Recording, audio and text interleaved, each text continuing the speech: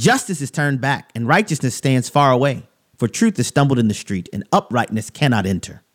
My name is Abraham Hamilton III, and this is the Hamilton Minute. Regressives have forever forfeited any appeals concerning privilege, guns, and paying your fair share of taxes with this appalling Hunter Biden case.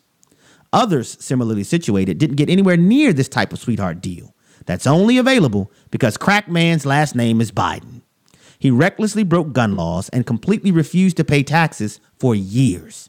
Yet he won't spend a day in prison. This should be a seminal moment for all Americans to recognize what's happened to our country. Repentance is the only option for our nation.